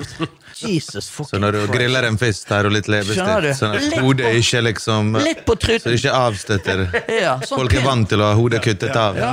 Det et eple I munnen, og så det lebestift, skjønner du? Ja, det var så galskap. Men hun drillet I det, for plutselig så byttet de om på lagene. Sant? Og dermed så havnet de der så jeg var på allianse med, de havnet I samme gruppe som hun. Og hun drillet de, og hun hadde full kontroll på personalet sitt. Det var en som kontaktet meg og sa de at du pekte hun ut som en sånn potensiell vinner etter 3 episoder. Og det hadde litt med det da, fordi at jeg kom rett fra høyskolen og hadde hatt gruppepsykologi I idrett som et av fagene. Og se sånn her gruppepsykologi I praksis, det var utrolig fascinerende. Så jeg glemte du var på studietur. Jeg var på studietur, så jeg glemte jo hele den der knivingen og styringen. Sant? Så jeg endte jo opp med bare å være litt sånn der observatør på det som foregikk, og veldig fascinert av dette. Vet du. Plutselig så kom jo de to sånn, nei, vi stoler ikke på deg lenger, så vi stemmer deg ut. Så, hva faen? For det hele tiden det et spill. Alle vet at det et spill, men alle sier jeg her for å være meg selv. Unnskyld, noen glemmer det. Noen glemmer det, jeg glemte det spillet. Nei, men du observerte det, en del av spillet. Ja, men det var fantastisk, og det var fantastisk moro med det. Men altså, de malte oss litt inn I et hjørne på slutten, og hadde en bøddel som skulle stemme ut og greier, og så var det noen der. Så jeg ble jo stemt ut til slutt. Men da var det 14 dager igjen, så jeg hadde fått vært med I 4 uker. Fantastisk moro, kjempegøy, og jeg var, sant, jeg var jungens konge. Jeg drev og lagde flåter, og raker, og bestikker, bambus. Det et fantastisk du kan gjøre mye greier. Og I tillegg så ble jeg da sendt ut av det der, havnet på en sånn her, og det litt denne med sånt vi snakker om privilegier og vite for, og hva vi holder på med, og vil ha underholdning og Han god å prate. Vi hadde altså jeg bodde på en fantastisk sånn her resort. Jeg hadde en egen butler tilknyttet hytten min, som jeg bare kunne si, jeg skulle hatt en sånn ananas-shake. Just a moment, sir. Og så stavte hun, og det klart, jeg fikk jo dårlig samvittighet, så jeg satt jo nede med kjøkken og pratet med de I stedet for, fordi at jeg synes jo situasjonen var absurd. Men jeg hadde 14 dager der, og fikk være med en av de lokale inn til en sånn sentrum, sånne bygreier, lokale regionsenter, og fikk oppleve det. Rett over haugen var det en fattig landsby, der det mest verdifulle de hadde var sånn Jesus-lik I en glasskiste, som stod midt I landsbyen. Og det var det jeg husker best fra 7 uker på Filippinene. Det var de der 14 dagene der jeg fikk oppleve på en måte lokal kultur og alt det der. Det der som foregikk der inne, det var kjempegøy, men jeg innser jo det at jeg hadde kanskje gjort det bedre på 71 grader nord. Eller kanskje Naked and Afraid. Naked and Afraid, det ser jeg på. Ja, sant? Men Robinson, det ble for mye denne dramagreien. Og I hvert fall når de der puddingene og sier, ja, hun trøstet meg når jeg savnet du har 6 ukers ferie på en stillehavsøy og så sitter du og gråter fordi at du har ikke sett hunden din. Men det så mange de vet ikke hva de melder seg på det var jo et oppi Nord-Norge også de kalte for Alene. Og der var en belgenser, Helgoland ville og han hjemme, altså. Han så kjekk I stien, og jeg skal holde ut så lenge, sant? Og der skulle være helt jævla alene, med et telt, en sovepose, og jeg hadde vel fiskestang. Drømmescenario! Ja, hvis du gidder å gjøre noe, sant? Men du må komme deg ut og styre med et eller annet. Han lå inne I teltet, altså dag 1, dag 2, dag 3, og til slutt så bare jeg så jævla ensom! Så gå ut og plukk et bær, for faen! Hva ville du valgt? Religion. Og jeg tenkte hvis jeg var ensom, jeg ikke religiøs, men jeg ville, for du aldri alene hvis du med Jesus. Eller du bare når du med lyset, du tenker, jeg I lyset. Jeg tenker det hadde vært litt kjedelig bare med Jesus. Jeg ville ha gått for en indisk religion, for da hadde litt flere å være med. Milliard, da du mer Gud enn menneskene. Da har du nok. Vikinger. Og du har viking, jo, Ja, jeg med på den. Vikingen også. Viking. Ja, da, Thor og Men det Odin. litt for likt ISIS og sånn. Det beste du kan gjøre å dø I kamp, og da kommer du til himmel. Og det jo det nordmenn frykter mest nå, at folk som dør for sin religion. Vikingene dør du, så kommer du til Valhall, der du har en evig geit som du kutter I evig tid, og kjøttet bare kommer. Full fest hver kveld. Ja. Og du har en historie om geita, jeg har hørt. Ja. Fortell, har du pult en geit? Hva det for noe? Du I familie med en geit? Fortell. Nei, nå hadde vi en podcast på hotellet her I påska. Da fortalte jeg hele den historien I sin helhet. Så det kan dere gå inn og se. Men det var vel et nachspiel. Vi var sultne, og vi skjøt av geit, og det ble full væpnet politiutrykning I hele distriktet. Men det enda på visa var vi satt og grillet geit. Ja, men det dere ikke fortalte at du har jo skutt mennesker før, og ikke bare geiter. Jeg har møtt en fyr en gang som sa at han ble skutt av en fyr I Førde en gang med mellomrom mellom tærne som driver en podcast. Han litt sånn... Ja, han ville til og med på sykehus med skuddskader. Jeg sa, det ikke aktuelt. Bare gløym det. Ja, det skal ikke på rullebladet. Det sant? Ja, det var nå er vi på det temaet igjen da, så vi kanskje med deg og katten da, men før I tida, før det var vanlig å så sterilisere kattene og sånn, så fikk vi alt for masse kattunger hjemme på gården, så vi var nødt å skyte noen katter. Og så var enda på visa, I hvert fall, det går av 4 skudd, så går også inn I en betongvegg, og så går rett inn igjen på han som står da innenfor. Så vi hører jo bare så kommer han ut, han var helt oppstripplet for I en haglepatron så det jo fra 80 til 120 små blykuler eller stålkuler og alt dette der kom jo på han da tilbake ja, hele han var helt oppstripplet han var hål I hele t-skjorta og så hadde han 2 skudd som var gått inn her I ribbene og så stod vi på kjøkken han, jeg var på sykehuset nei og så opp på kjøkkenet du nektet med å gå på sykehuset for du var redd mer for ditt liv enn hans liv jeg har kniv, for de der tar vi ut jeg har kniv du ga en kniv og sa stikk meg, please kan jeg si det var I selvforsvar eller du stakk deg selv og bare skal jeg si det deg nei, jeg sa til han, vi kan ringe til han kompis min som jeg går mest på jakt på han farlig, så hører vi om det farlig og da står han litt rund og god også og så står han der og helt oppstripplet og blør og så ringer jeg på høgtaler til han sier Jan Tore og sier, du Jan Tore vi har skutt Anders med hagle det farlig å få blykulene inn I seg så var det stille litt og så hører han meg og så ler han så du kan si til Anders at hvis han har vært litt slankere så kan han ha gått klar I seg kulene ok, man er ikke farlig står hin og blør klar melding men fikk han liksom en av mine favorittfilmer heter The Wounds og det handler om en sånn at en venn skyter en annen venn og så blir de uvenner og så og så må han andre skyte han tilbake og han gjør det, og han gir han tillatelse så han andre skyter han liksom tilbake han traff han 3 ganger, nå skal han treffe han 3 ganger, og så blir det uavgjort men når det blir uavgjort så tenker de det her ikke norsk, det her ikke norsk fotball, det her amerikansk fotball men jeg tenker jo dette her altså dette som dere snakker om han skal ikke skyte tilbake dette jo et scenario som jeg kjenner igjen da. Så Dick Cheney, de var jo på jakt og han skjøt jo kompisen sin I trynet med hagle så jeg vet ikke, dette en trend altså jeg ble jeg skal ikke si Illuminati, frimurer, men det finnes en del eldre herrer som har kontakt med hverandre, som styrer en del businesser og ting I Bergen, andre steder, frimurer, litt sånn. Og jeg ble invitert til sånn skyting av noe duer, noe som ulovlig, fordi at noen hadde skutt noen I trynet eller noe sånt. De hadde liksom snudd seg og skjøt en kompis, mens de egentlig ville skyte en due utenfor Bergen. Og det var liksom, det ulovlig, men come on, det vi, altså, jeg vet ikke om de sa politimesterne med, bare bli med, det har ingenting å si, men det var en litt sånn elite av eldre menn som skulle skyte duer, så tenkte jeg, faen, jeg håper ikke de skal ut og skyte utlendinger, derfor inviterer meg.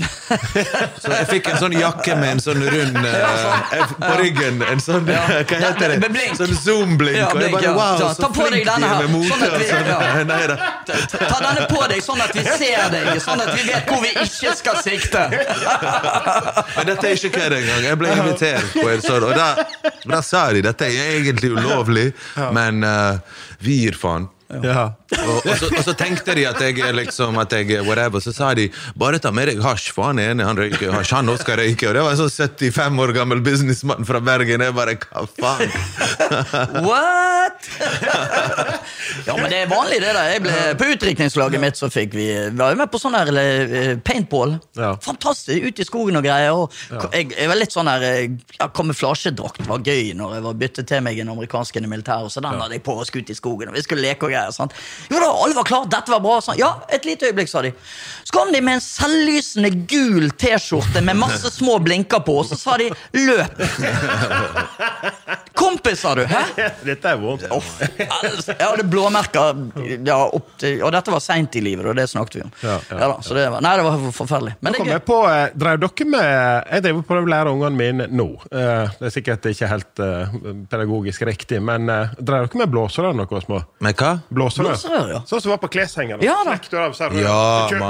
Ja, men tingen at i Bosnia vi har en sånn bær som smaker lakris, som heter korstkjelle, som du pleier å stikke en nål gjennom den, og så Ja, såpass, ja.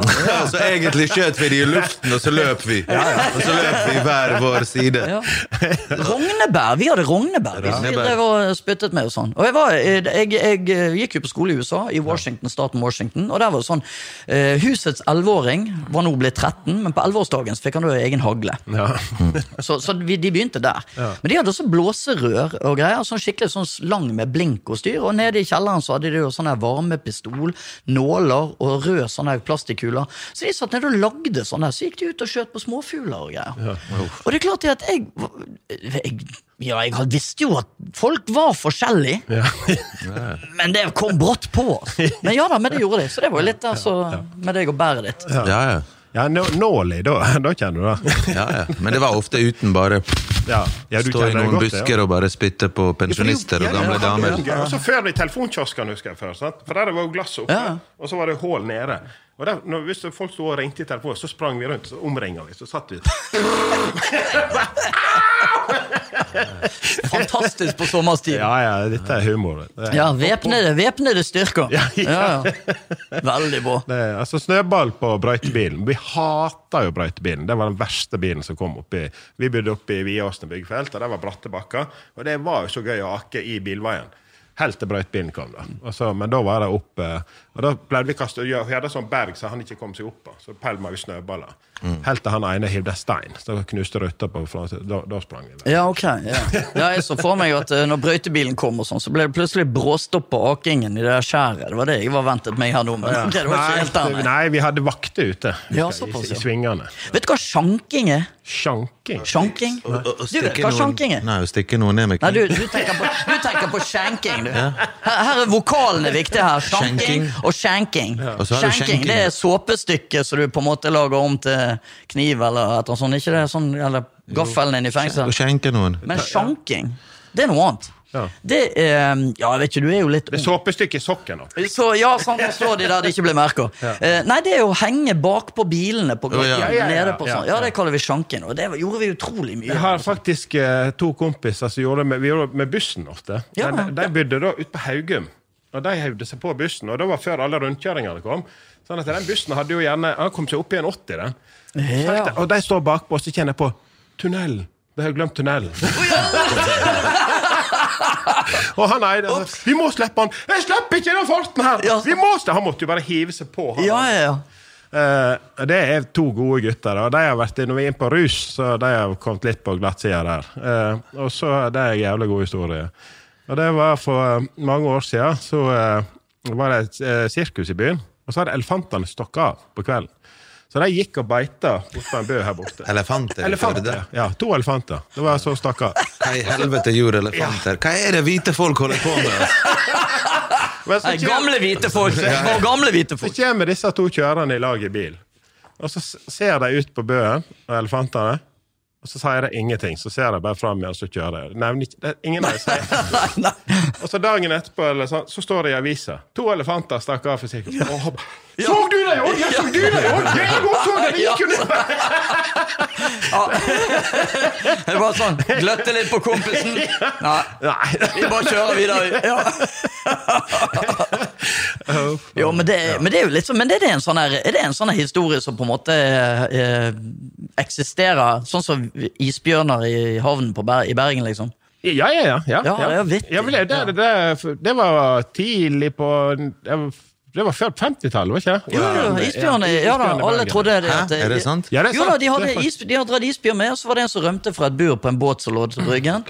Og så ut I vannet der, og alle turistene da, så var det, ja da, I Norge, der spaserer og svømmer isbjørner rundt I gaten, og dermed så var jo det stempelet lagret. Jeg husker nede på kontinentet, når jeg var litt yngre, vet du, før ting var sånn som de I dag, så var jo gatemusikere og performers og sånn, litt sånn undergrunnssirkus, de var litt mer drøy og kreativ, så jeg husker folk gikk med bjørner gjennom sentrum, men bjørner hadde svær sånn ring I nesen og kjetting, så de spilte trommer og... Ja, så har du da bjørn som står og danser ved siden. Og danser og får klapper, og så kan du ta bilder, kanskje noen hadde aper med seg, og jeg husker trikset med aper var å liksom kaste han på deg, og når du har han, så tar de bilder med sånn polaroidkamera som printer ut bilder, og så må du betale fort. Men, så til og med foreldrene dine står og ser på bjørn som danser, mens ungene har en ape på fanget som de knipser bilder av. Og bare her, du må betale 100 kroner. Og da, hvem det som bjørn som danser her? Det er spørsmålet her. Sant? Så det var... Ja, nei, det mye. Det ser... det var jo kreative, så taterne også på en måte. Det var jo en polakk fra hjemme hos oss. Han fortalte, bak I Polen, den tater, eller jeg husker ikke hva han sigøyner eller sånn. Det hadde tatt et hus som var fraflyttet, og så hadde jeg koblet rett fra høgspenten, og så inn, og så hadde jeg snudd en seng, så hadde jeg koblet opp inne da. Så den stod jo helt rødglødende, det var midt på vinteren. Så jeg bare kom på det. Det var ovnen. Så heter det kreative da. Det var ovnen. Ja. Jeg trodde jeg hadde sett den filmen, men det var han der, hva det heter for noe, han der Rambo. I Vietnam, der hadde de en sånn her seng med rist med noe strøm på og sånn. Det høres ut som noe MacGyver kunne gjort. Ja, kanskje. Han lærte jeg mye av på en måte, MacGyver. Men det er vel kanskje, I nøden så blir en kreativ. Det er spesielt når man naken, da lærer spesielt kvinner. Naken kvinne lærer mye når de naken og kvinner. Jeg misforstod jo det uttrykket med naken kvinne lærer å spinne. For jeg trodde at dette var en kamerat av meg som videre I motorfestival. Det var han som sa det til meg første gang. Jeg tenkte, altså et naken dame lærer seg å spinne med bil. Hun skal liksom stikke fort av. Vi snakket om det sted. Kontekst. Kontekst er viktig, altså. Ja. Nei, vi er sikkert langt over tida. Og jeg hadde jo tenkt å snakke masse om disse her TV-programmene dine, for det jo veldig, veldig bra. Men folk kan se de bare selv. Ja, bare selv. Men hvor lenge jobber du med et program, sånn som for eksempel Rus? Altså, hvor langt det 2 år, eller? Ja, det tok 2 år på noen korona, men ikke helt 2 år med jobbing hver dag. Det jo ikke sånn at du har en spade I hånd, og du må grave I 2 år. En dag jobber man, plutselig det fri en uke, 2, så det på han igjen, 1-2 uker intens. Men det en lengre periode, det spørs hva slags folk du følger, og hva slags prosesser folk skal gjennom. Dere et helt team som sitter og diskuterer hvordan du skal stille spørsmål, eller? Nei, ikke mine spørsmål. Det liker jeg, og at folk stoler på meg. Interessen min gjør litt av jobben, for jeg gjør ikke noe jeg ikke interessert I. Så har jeg kanskje en regissør som, hvis jeg har glemt å tenke på en vinkel eller et spørsmål du tenker på, så kan de skyte inn med innspill når jeg ferdig med å spørre om det jeg har lyst til å spørre om. Sant? Men jeg går inn I alltid et intervju med å vite, det ikke sånn at jeg sitter før et intervju og googler på Wikipedia og spør folk hva det ikke sånn som meg. Nei, det ikke det. Jeg forberedt jeg. Nei, men jeg liker å intervjue folk jeg slipper å forberede meg til. På grunn av at det noe naturlig. Hvordan det å være narkomanavhengig, eller I rehab, eller hvordan det å miste en sønn, hvordan det å flykte, hvordan det å være fattig, hvordan det spørsmål til forskjellige typer mennesker har jeg klart for når jeg interessert I å vite hvordan det å være. Jeg tror det sier til at det blir så bra, for dette, og derfor liker jeg har stikkord, det bare en sånn trygghetsgreie, men det kjekkeste jo sånn som nå har vi ikke brukt stikkord I hele tatt, altså når det bare løst naturlig, for det da det blir absolutt gøy, synes jeg. Ta en brå venstre på et helt annet sted som veldig interessant. Sant? Sånn det helt naturlig. Men jeg har gjort litt research da, Ja, selvfølgelig, det må du. Hva er det som, for du har jo fortalt mye drøyt, men hva er det som er drøyt som du ikke har fortalt? Så jeg har fått vite litt. Og fortelle om Alpene. Hva heter det stedet? Sladning. Der skjøt du ikke Der leste jeg et eller annet på Wikipedia om sladming og deg. Jeg vet ikke, har du noe å utfylle der? Jeg har ikke søkt på meg selv på Wikipedia, men jeg satt alene og koste meg med Underberger i Alpene før jeg begynte å tenke at kanskje jeg skal begynne å se om jeg finner sivilisasjon. Men jeg gjorde det til slutt. Jeg måtte halvveis, jeg gikk inn i et hus der noen som ikke lukket opp til slutt, og prøvde, kan ikke dere ringe til en drosje? Men jeg snakker jo ikke tysk, det er jo ikke jeg heller, men dette er jo enda verre østerriksk. Men da en var, nei, jeg sier, taxi, cab, drosje, prøvde liksom, nei, og peker nedover og på med skia igjen. Og jeg hadde jo mistet votter av full og god, og midt oppe i fjellheimen der. Men nei da, ikke snakk om det, jeg fikk et par votter, det fikk jeg, og så var det å gå igjen. Så, vi for tidlig på dagen, glade gutter, det er jo pub hele veien oppi der, sant? Og så for vi ned full fart ned en bakken, og så plutselig ser jeg 3 kompisene mine for en annen løype, mens jeg får en, og vi bare ser på hverandre. Nei! Der for vi! Og når så dere hverandre igjen? Ja, dette var på formiddagen, og klokka 11 på kvelden treffes vi igjen i puben nede i Sladming der. Og hvordan, jeg hørte noe helt annet. Det var blodsprut og knekt armer og nese og alt. Nei, det var en annen dag. Da krasjer vi. For at jeg hadde gledet meg så sinnssykt til å reise til Alpene, og jeg blåøgd idiot, vet du. Jeg så jo for meg kun sånn, altså gondol opp, puddersnø hele dagene og sånt der. Men så kommer du ned, og det er jo en industri. Sant? Altså, det er jo, disse her snøkanonene står jo og jobber hele nettene, og så kjører de på. Sånn, du kjører jo på en slags isopormatte, mer eller mindre. Omtrent.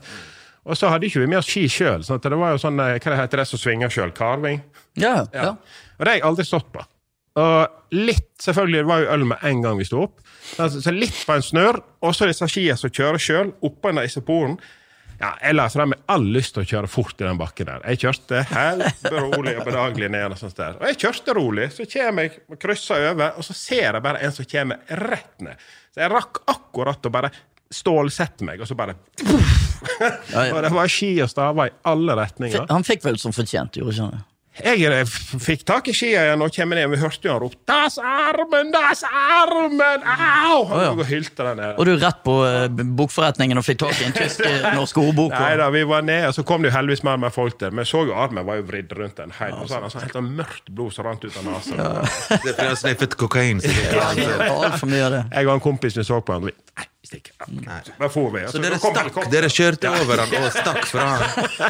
Han kjørte på meg. I got hit and ran. Sa du unnskyldning eller et eller annet i hvert fall? Han hylte sånn, det kom ikke til. Men det stod 20 stykker, så snakket han språk der, og hjelpte til der. Så vi kom litt bak i folkemengden. Nei, men jeg tenker jo det at det kan være litt fornuftig å sjekke Wikipedia nå. Ja, det kan ikke vi ta på direkte. Vi har gjort research, men det var jo alle vi spurte hadde noe å si om deg. En sier det ene, en sier, men det var bare negative ting. Men det er ikke, for du skal ikke høre på alt. En ting jeg tenkte var liksom ikke last ned Snapchat igjen, utifra det jeg hørte liksom. Nei, det har ikke. Blir du noen gang kjent, så blir noen rik. Så takk Gud at dette ikke går forbi kommunegrensene, fordi at dickpics av deg og livestreams fra liksom hva heter det området mellom anus og penis? Perineum. Sant, altså Jo, men det er jo litt viktig, fordi at vi gikk jo på en måte gjennom Førde sentrum i går, og liksom tenkte, vi skal jo her i morgen og sånn, så vi kan spørre litt tilfeldige folk, sant? Og det er klart at på en strekning på 50 meter så har det altså da 150 personer noe de ville fortelle om det der. Så det at du har jo levd et liv. Ja. Jeg tok veldig til med dette, som du sa i begynnelsen, var snill med hverandre. Jeg har kun hørt fine ting om dere. Ja, ok. Ja, jeg vet ikke, de er annerledes i Førde. Men altså, Snapchat var jo veldig, veldig gøy når en gang det kom. Altså, da fikk du jo snappa av folk som filmet fødselen av sin egen doprosjekt og sånt. Altså, da var det ren humor hele veien. Men til slutt så ble det jo så kjedelig. Og så etter jeg har tatt 2 øl, så har jo ikke jeg... det er litt for dårlig. Det er 2 som er grensen, 2 øl? Ja, 3 kanskje. Ja, men de store øl, har du sett de der seidlene? De også kvalifiserer seg igjen. Store gutter-søl, mammutøl. Ja, spennende. Yes, nei, men skal vi gi oss? Ja, vi gir oss. Eller skal vi fortelle mer?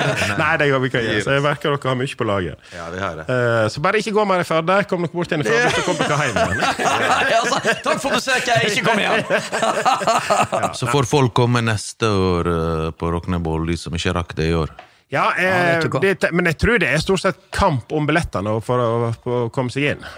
Det er veldig populært. Og jeg tenker det at det eneste, altså det som egentlig er den største utfordringen til Rockneball her i Førde, det er det at arenaen dere har ikke plass til nok tilskuere. Nei, men det er noe med kulturen her. De som det ikke er plass til, burde vært utenfor, grillet, spilt musikk høyt fra bilen sin, vibet, tatt hagestoler, samles utenfor, fordi at de det ikke er plass til på ekte Superbowl. Hvor er de?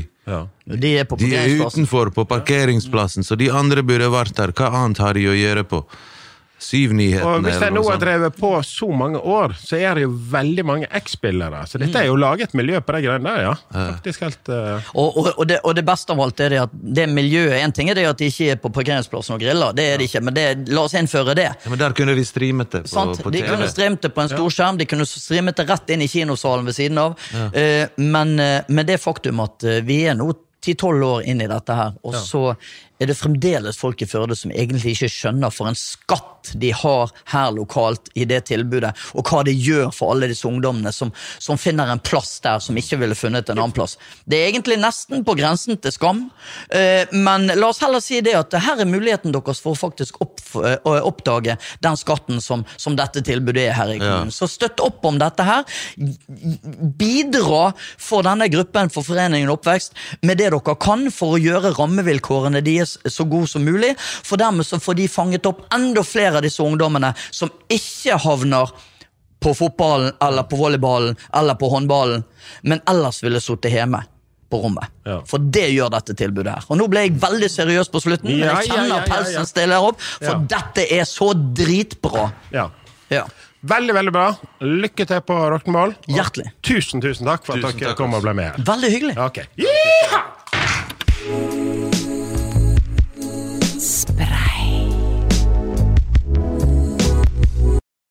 Har du et enkeltpersonforetak eller en liten bedrift? Da er du sikkert lei av å høre meg snakke om hvor enkelt det er med kvitteringer og bilag i fiken. Så vi gir oss her, vi. Fordi vi liker enkelt. Fiken, superenkelt regnskap.